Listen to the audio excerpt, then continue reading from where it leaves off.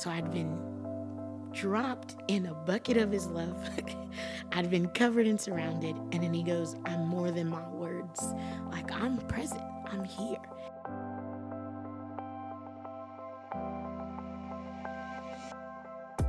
This is the Unseen Story, first-hand accounts that reveal the supernatural reality of God's love. When His love leads, a remarkable story follows. You're listening to Aiva's story, Made to Worship. Hey you guys, in a couple of weeks we're going to be doing a Q&A episode. If you have any questions for us, we'd love to hear from you. Feel free to reach out via Instagram, Facebook, or send us an email at theunseenstory@gmail.com.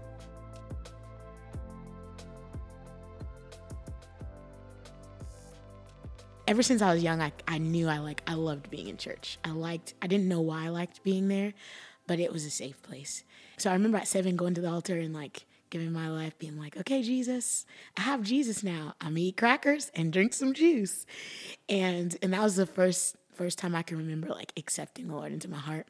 And just kind of throughout that from 7 to maybe 13, facing a lot of different things, which is wild. Being homeless, having my mom being in and out of they're called I think they're called halfway houses, but women's shelters and things, just moving around, that kind of thing. And I was searching for purpose and a reason to be alive because I couldn't see it. And I remember going home one night and I was like, okay, God, people, I guess when they feel like this, they either give you an ultimatum or I need you to show up or something. But I guess I'm going to commit suicide.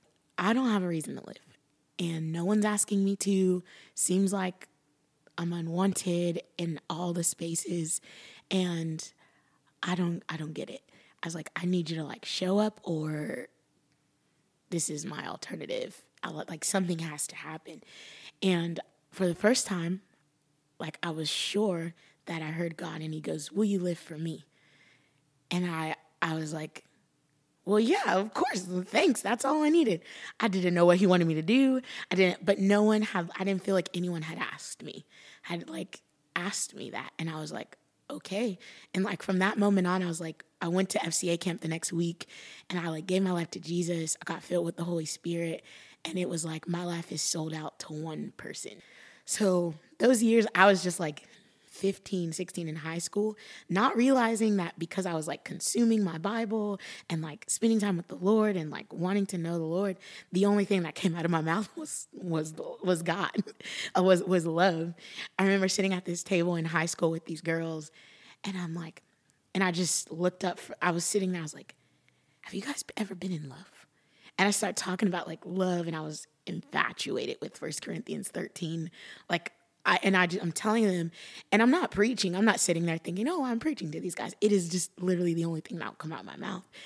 And they're looking at me, and they're like, Aiva, you should write a book. Mind you, I'm 16.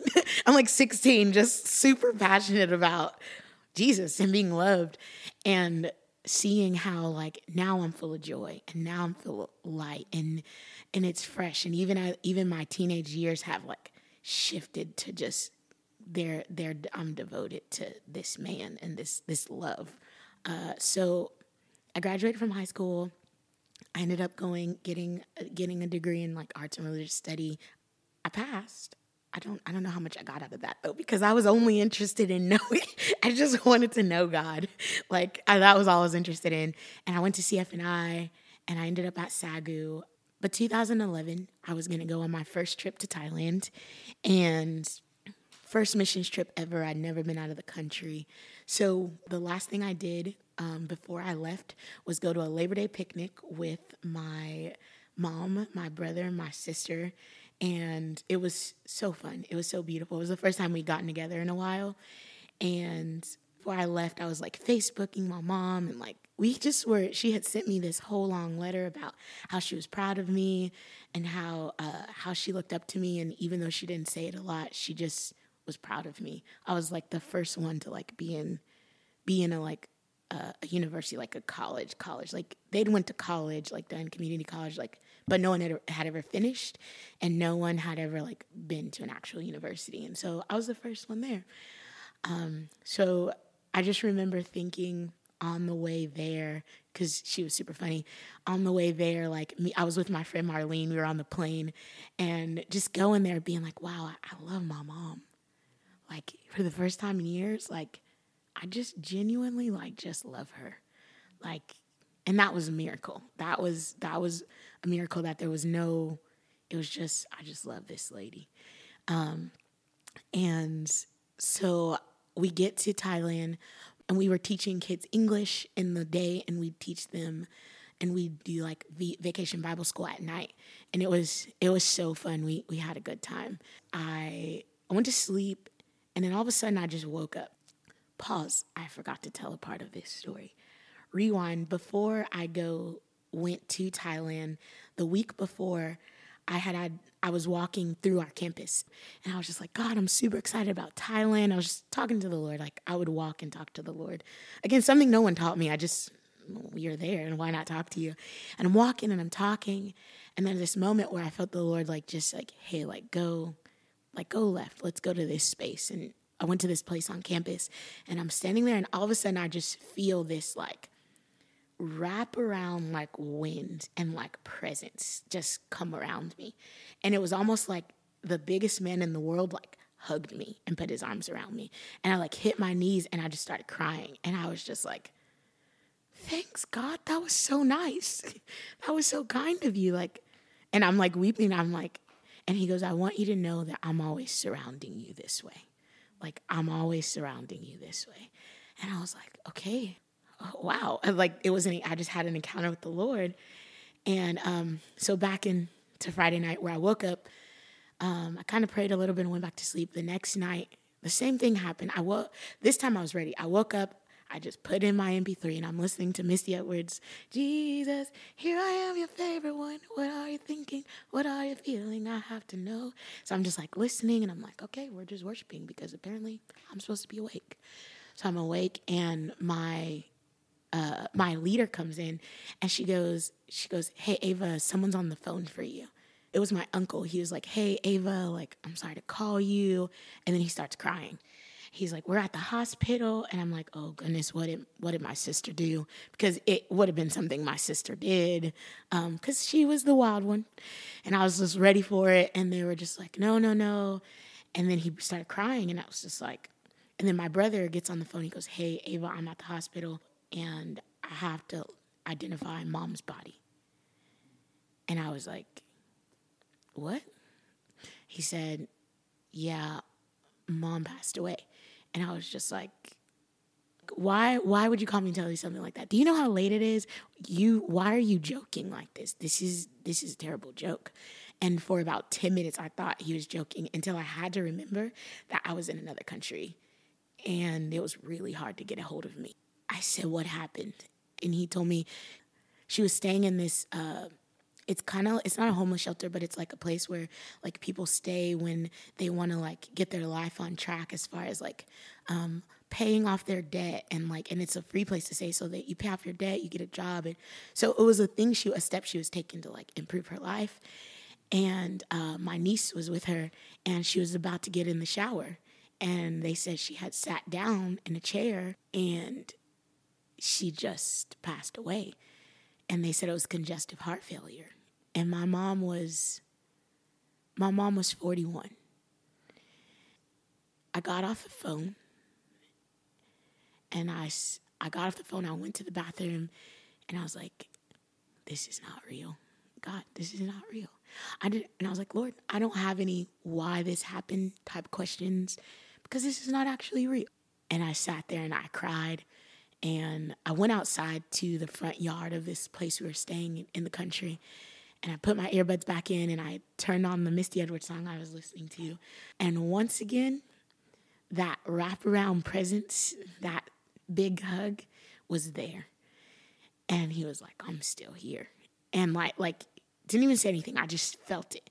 Like the same thing that happened in that place on my campus happened again, and I felt people praying for me, and I didn't feel alone, and I didn't feel by myself, and I didn't feel like the the end of the world. It was sad and it was a hard moment, but I felt every bit of God and every bit of like people, like church family, there with me. And when I got back to the States, people say, we were praying for you. And I'll tell them, I felt you. I felt it. Like I felt it. I didn't once feel neglected or alienated because I knew the nearness of God. And so the next day, like, we're supposed to tell testimonies at this church, and then I was going to go home. So this was like May 7th. My birthday was May 24th. And I was going to spend it there because we were going to be there for 3 weeks. And I got up, and they were like, what testimony you want to tell? And I told this one, like, that had just happened. And then I left, and my leader, Faith, put me on my second international flight ever. So I get on the plane. I'm reading my Bible, and I'm just reading 1 Peter or something. I'm reading my Bible, and the stewardess comes up, and he's like, what are you reading? And I'm just like, oh, the Bible. And he's like, yeah, I used to believe in the Bible too. It's not worth much to me anymore. And I was like, yeah. I was like, life can be tough. And he was like, yeah. And he just kept talking. His name was Richard. And he ended up going back, and he comes back, and the Lord had given me a letter to write to him. And so I write this letter to Richard because all the things the Lord was telling me. And I said, hey, Richard. He comes back. He gives me water. I said, hey, Richard, this is for you. I said, I feel like God told me to give this to you. And he goes, thanks. So I don't actually believe in like God that much. And I was like, it's okay. I think he still speaks. At the time I'm giving him the letter, he goes, so why are you on a plane by yourself back home?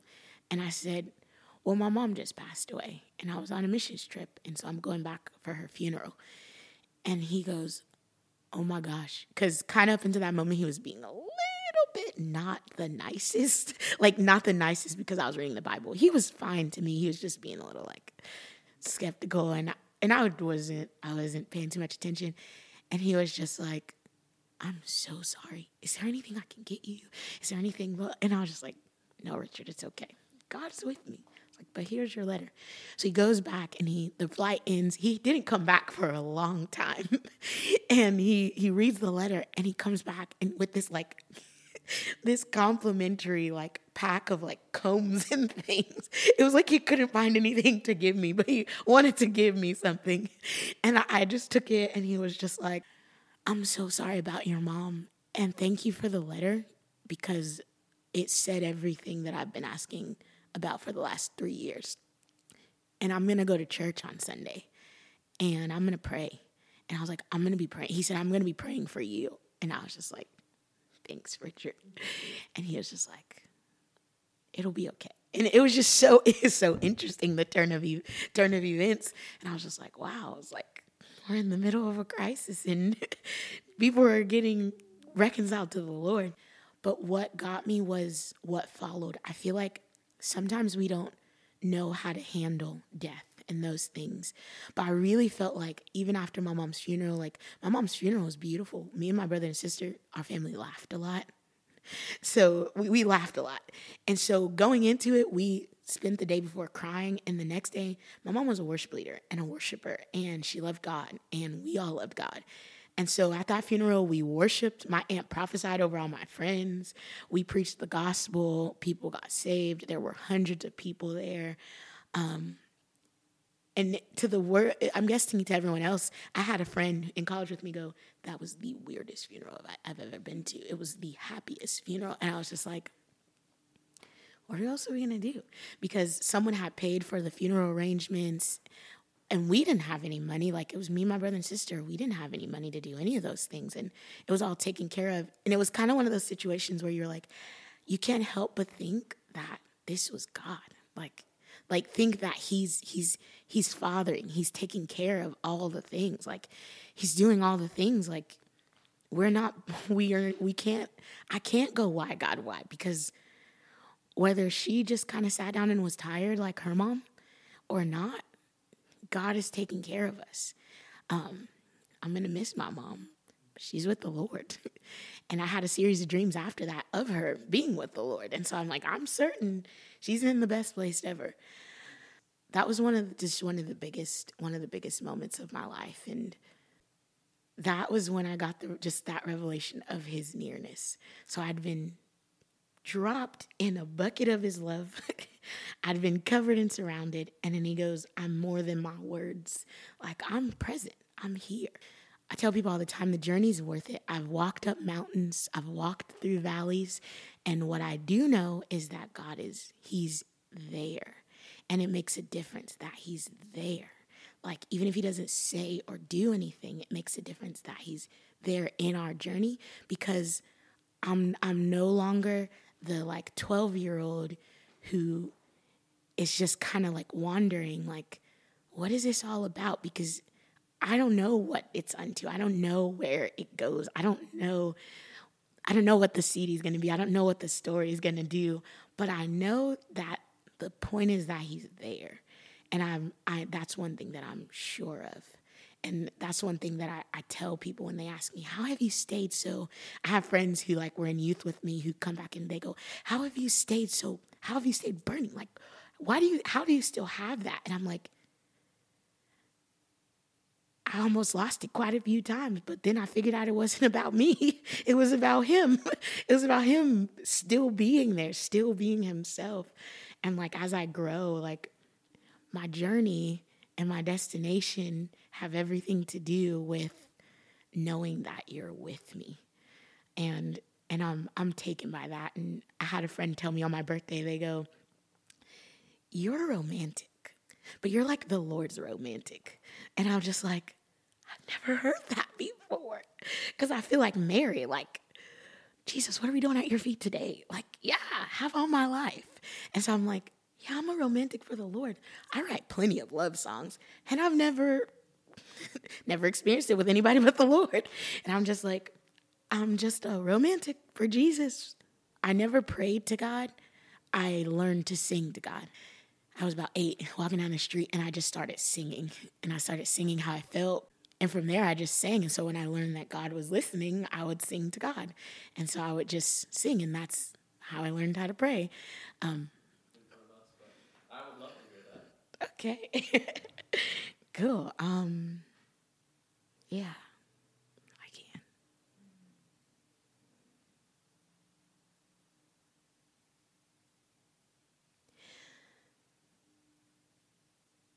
I know there are days and times when I don't always feel your light. But help me to know that you're always near. And I know there are moments when my faith is fuzzy, but I really, really want to believe you're near. Help me believe you're close. Help me believe you're close. Near to me, God, near to me, Father. Help me believe you're close. You never leave. I am convinced that you draw me in. Even when I'm far away, you never leave. And I am convinced that you're not far away. You're not far away. So wrap me in your arms again. Lord, wrap me in your arms again. Draw me closer, draw me nearer, wrap me in your arms again. 'Cause I need a hug again, and I need a hug again. 'Cause I know there are times when things don't feel bright. Wrap me in your arms again. Wrap me in your arms again. Near to me, God. Oh, near to me, God.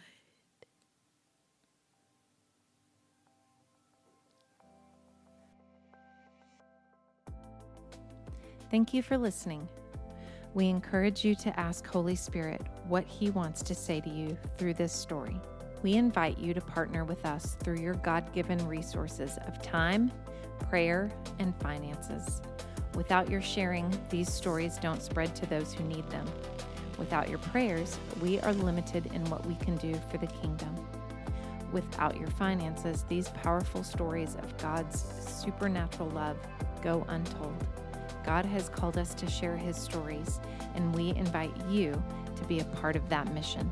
For more information, be sure to check out our website at theunseenstory.org.